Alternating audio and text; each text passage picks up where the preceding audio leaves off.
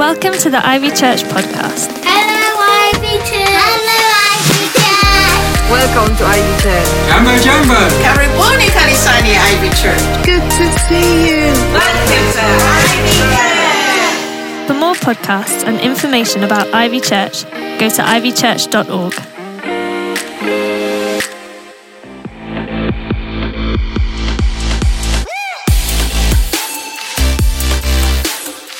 Hey, we're in this series, BCJCAD, which is looking at our stories and how I know I had a life before Christ and then I met Jesus Christ. So I was BC and then JC, and now things are so much better forever that I'm living AD. I'm living as a result of that meeting, and it keeps on changing me as I keep on meeting with Jesus.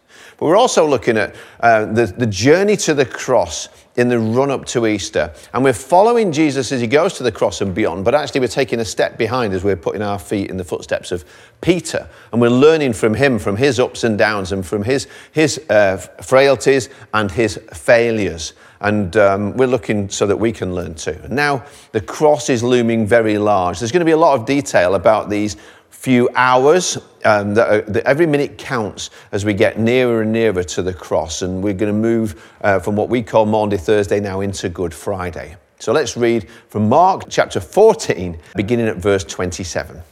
You will all fall away, Jesus told them. For it is written, I will strike the shepherd and the sheep will be scattered. But after I have risen, I will go ahead of you into Galilee.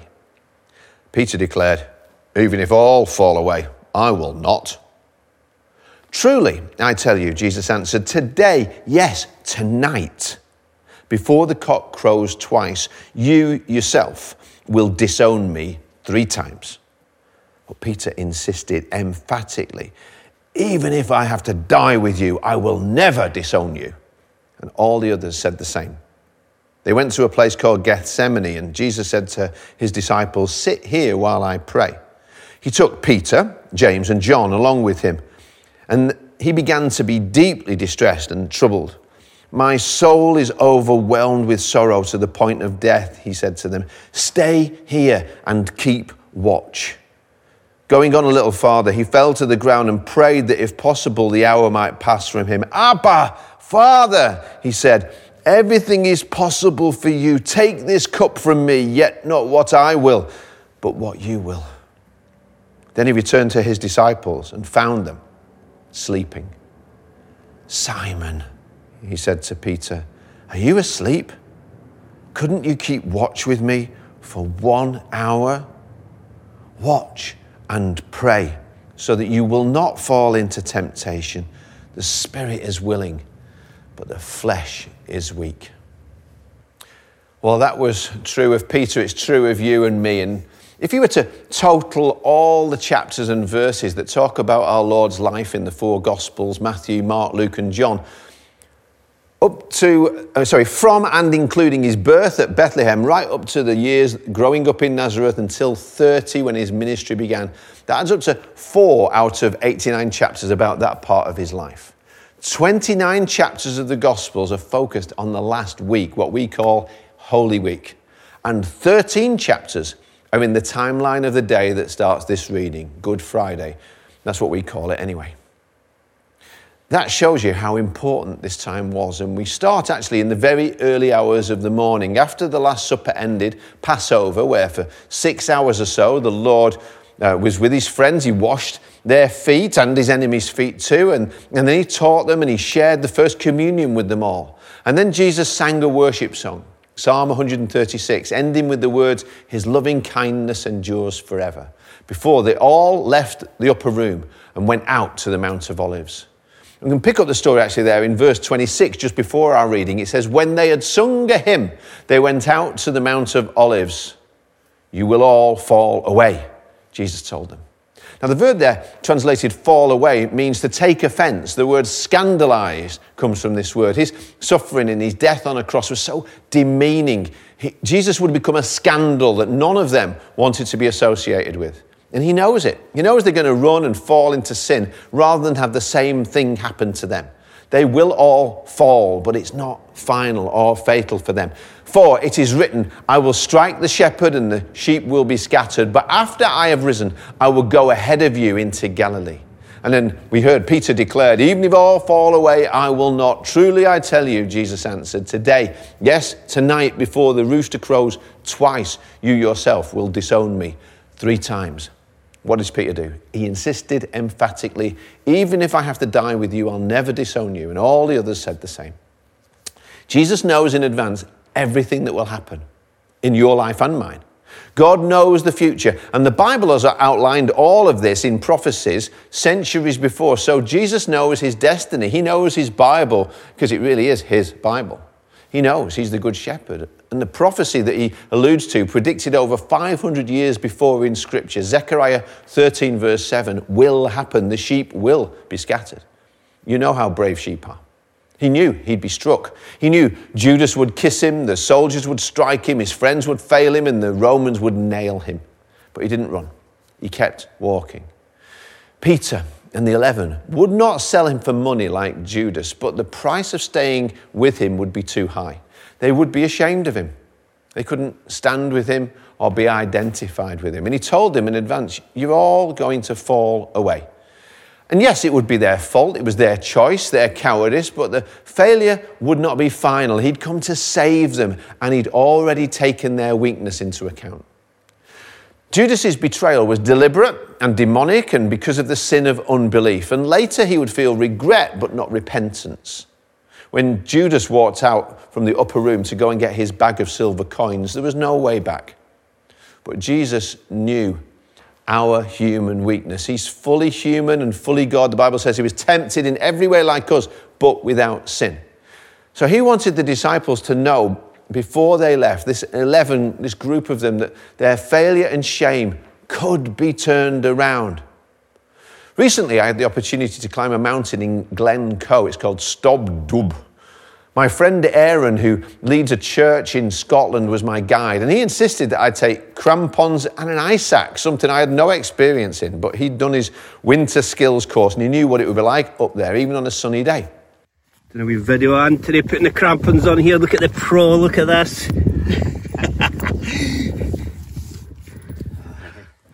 3/4 of the way up this mountain, we came to some snow and ice. I was really glad that he'd insisted on these crampons. We could not have got up further without them. And then he took me out onto the snow and he showed me how to hold the ice axe. And we practiced various techniques. And he said, this is what happens. And this is what you do when you fall. Saved your life, saved your life. It wasn't really an if. He knew if we were going to reach the top and not just go back down, to make the ascent, there'd probably be slips. There were going to be maybe even falls along the way. And when you slip, this is what will happen. This is how you make sure that the fall is not final. This is how you don't slide 900 feet right off the side of the mountain. So it's just after midnight and the disciples are following Jesus. They're walking up the Mount of Olives. I've been there. It's to the east, high over the city, and rises up over 800 meters. So I was glad to be in a tour bus rather than having to walk up like they did. It's now home to a massive ancient cemetery of 150,000 graves because the Jewish people believe this is where the Messiah will come and stand as they interpret Scripture. Now, at the time of Jesus, it would have been covered in olive trees, just everywhere you go. There were still many there. Jesus was walking up the Mount of Olives, talking with his disciples, away from the busy city where everybody is celebrating the great Passover feast, as they have just done. When it gets quiet enough, as they're climbing up, he says, you're all going to fall. Now, if I knew everything that was going to happen like he did, I'd be paralyzed with fear. But Jesus keeps on climbing and talking and helping his friends to keep going and to be ready. When we got out of that tour bus at the top of the mountain and looked over the city of Jerusalem, it was amazing to think this actually happened. Jesus, the Messiah, the Son of God, did come. He did stand here. And when Christ came to earth to save us, he came so that we could know God and to show that God knows us. in his plans for the salvation of the world and for you and me. Thank God he's taken our weakness into account. Psalm 103 verse 14 says, "For he knows how weak we are. He remembers we're only dust." Peter thought he was made of rock because that's what Jesus had called him. Jesus knew he was made of dust. The disciples all thought they knew themselves and that they were strong, but Jesus knows us better than we know ourselves, and he knows that we all have feet of clay. He knows what fear can do to us. He knows what we are really like under pressure. He knew we can be scared. We can be scared to be identified with him. He knows what comes out of us when we are squeezed. Now, in this series, as I said, we're following Jesus to the cross and beyond, but one step removed, because we're standing in Peter's stumbling footsteps. We've seen this pattern over and over again. Jesus says or does something amazing, and Peter, in his pride, says or does something foolish. So, it's really no surprise it happens here as they're climbing up the Mount of Olives. Mark 14, verse 29, there it says, Peter declared, "Even if all fall away, I will not." "Truly, I tell you," Jesus answered, "yes, today, tonight, before the rooster crows twice, you yourself will disown me 3 times. But Peter insisted emphatically, "Even if I have to die with you, I will never disown you." And all the others said the same. The night before, in the upper room, Peter had already boasted that he would never disown Jesus. He even said, "I will lay down my life for you." Wow. Talk about getting it backwards. And here he goes again, insisting vehemently that Jesus is wrong. I don't know about the rest of these lily-livered, yellow-backed cowards, but I know I won't fall away. And if you look in the other Gospels and add them up, you'll see it was actually on 3 separate occasions that Jesus replied to Peter, "You will disown me 3 times before the rooster crows." It happens at 3 in the morning. The fall will happen that fast, just a few hours from now. But Peter was so proud, deaf, dumb, and blind, he missed it every time. "No way," he said. Thank God he had already factored in his failure. In Luke chapter 22, we see detail on one of the conversations earlier at the Last Supper. The Lord turned to Peter while he and all the disciples, ironically, were arguing about which one of them was the greatest. He said in verse 31, "Simon, Simon." He was still acting like his old self, so Jesus called him by his old name. "Satan has asked to sift all of you as wheat, but I have prayed for you, Simon, that your faith may not fail. And when you turn back, strengthen your brothers." You can fall. We all fall. We will fall. But Jesus is praying for us. And he's praying when we do. That when we inevitably fall, our faith will remain intact. If I'm going to climb the mountain, on the way to the top, I will slip. I'm going to get knocked down. I get knocked down, but I get up again. And Jesus was praying for him. And now he's praying for you and he's praying for me that our faith will not fail. Remember, Jesus called Simon Rocky. I love those movies. What is special about him? He gets knocked down. They think it's all over, but Jesus doesn't throw in the towel. When we fall, he says, "Get up again." You might have heard me before read one of my favourite poems, a bit of doggerel really, called "The Race." Whenever I start to hang my head in front of failure's face, my downward fall is broken by the memory of a race. A children's race, young boys, young men, how I remember well. Excitement, sure, but also fear. It wasn't hard to tell. They all lined up so full of hope, each thought to win that race, or tie for first, or if not that, at least take second place. Their parents watched from off the side, each cheering for their son, and each boy hoped to show his folks that he would be the one. The whistle blew, and off they flew like chariots of fire. To win, to be the hero there was every boy's desire. One boy in particular, whose dad was in the crowd, was running in the lead and thought, "My dad will be so proud." But as he speeded down the field and crossed a shallow dip, the little boy who thought he'd win lost his step and slipped. Trying hard to catch himself, his arms flew every place. Amidst the laughter of the crowd, he fell flat on his face. As he fell, his hope fell too. He couldn't win it now. Humiliated, he just wished to disappear somehow. But as he fell, his dad stood up and showed his anxious face, which to the boy so clearly said, "Get up and win that race." He quickly rose, no damage done, behind a bit, that's all, and ran with all his might and mind to make up for the fall. So anxious to restore himself, to catch up and to win, his mind went faster than his legs. He stumbled and fell again. He wished that he had quit before, with only one disgrace. I'm hopeless as a runner now. I shouldn't try to race. But through the laughing crowd he searched and found his father's face with a steady look that said again, "Get up and win that race." So he jumped up to try again, 10 yards behind the last.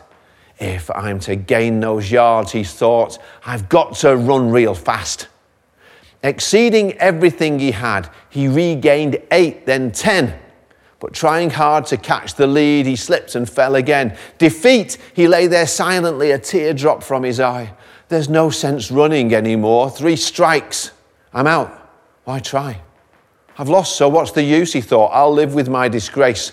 But then he thought about his dad, who soon he'd have to face. Get up. An echo sounded low. You haven't lost at all, for all you have to do to win is rise each time you fall. Get up, the echo urged him on. Get up and take your place. You were not meant for failure here. Get up and win that race. So, up he rose to run once more, refusing to forfeit. And he resolved that win or lose, at least he wouldn't quit. So far behind the others now, the most he'd ever been. Still, he gave it all he had and ran like he could win. 3 times he'd fallen, stumbling. 3 times he rose again. Too far behind to hope to win, he still ran to the end. They cheered another boy who crossed the line and won first place. Head high and proud and happy, no falling, no disgrace. But when the fallen youngster crossed the line in last place, the crowd gave him a greater cheer for finishing the race. And even though he came in last, with head bowed low, unproud, you would have thought he'd won the race to listen to the crowd. And to his dad, he sadly said, I didn't do so well. To me, you won, his father said. You rose each time you fell. And now when things seem dark and bleak and difficult to face, the memory of that little boy helps me in my own race. For all of life is like that race, with ups and downs and all. And all you have to do to win is rise each time you fall. So when depression and despair shout loudly in my face, another voice within me says, get up and win the race. Jesus knew Peter would fall. He knew they all would. He knows we all will.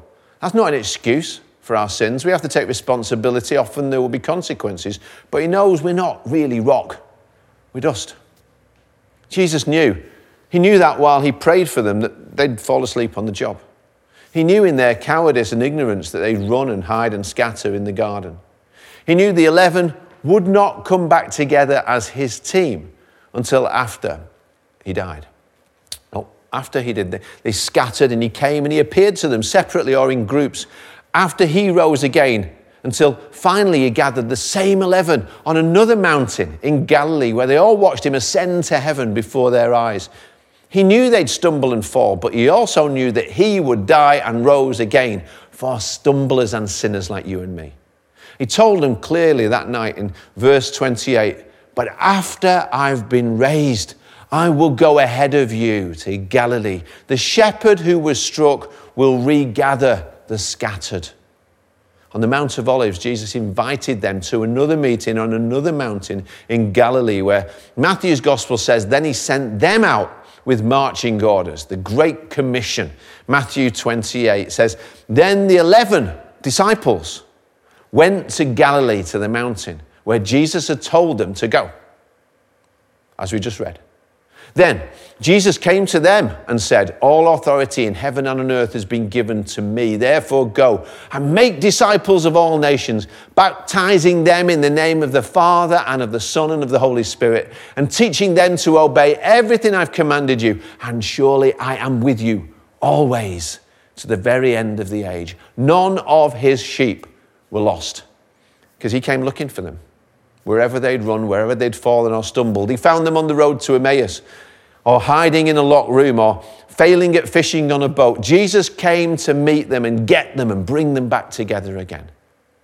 10 days after his ascension, it says they were all together once more in the upper room when his Spirit came to them, all together at Pentecost. Amazing. So if somebody's watching now thinking, oh, but I've fallen too often or too far, he says this, I give them eternal life, and they shall never perish. No one can snatch them out of my hand. Nothing can stop the Lord. So right now, put your life in his hands or back in his hands. You can trust him forever. Let's pray.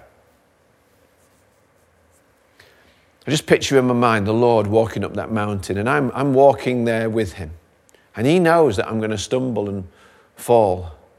But he will be there every footstep, every time. He's watching, leading, guiding. He's praying for you. He knows what the devil tried to do to you, to sift you.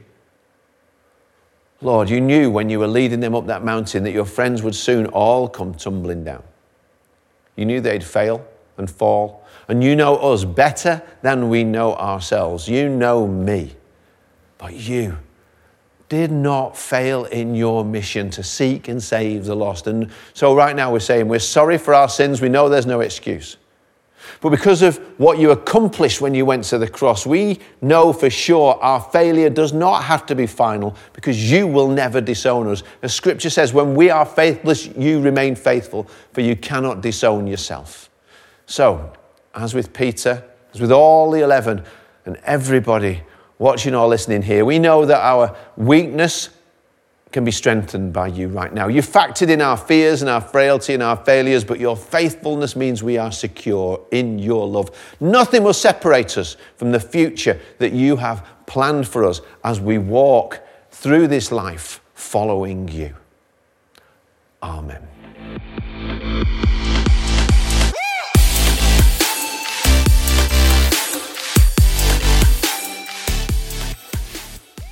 Hi, I'm Anthony Delaney. I'd love to welcome you to Ivy Church. Do check out the website, click on a few buttons, look at some previous teaching and some of the other things that we've been involved with. And why not plan to join us soon at one of our locations? Join a Grow group, do the Alpha course and figure out for yourself what it is that Christians believe. Or if you've got anything we can pray about, be in touch, press the contact button so that you can email us, let us know about you and how we hope you can be part of us. Come and join us at Ivy Church.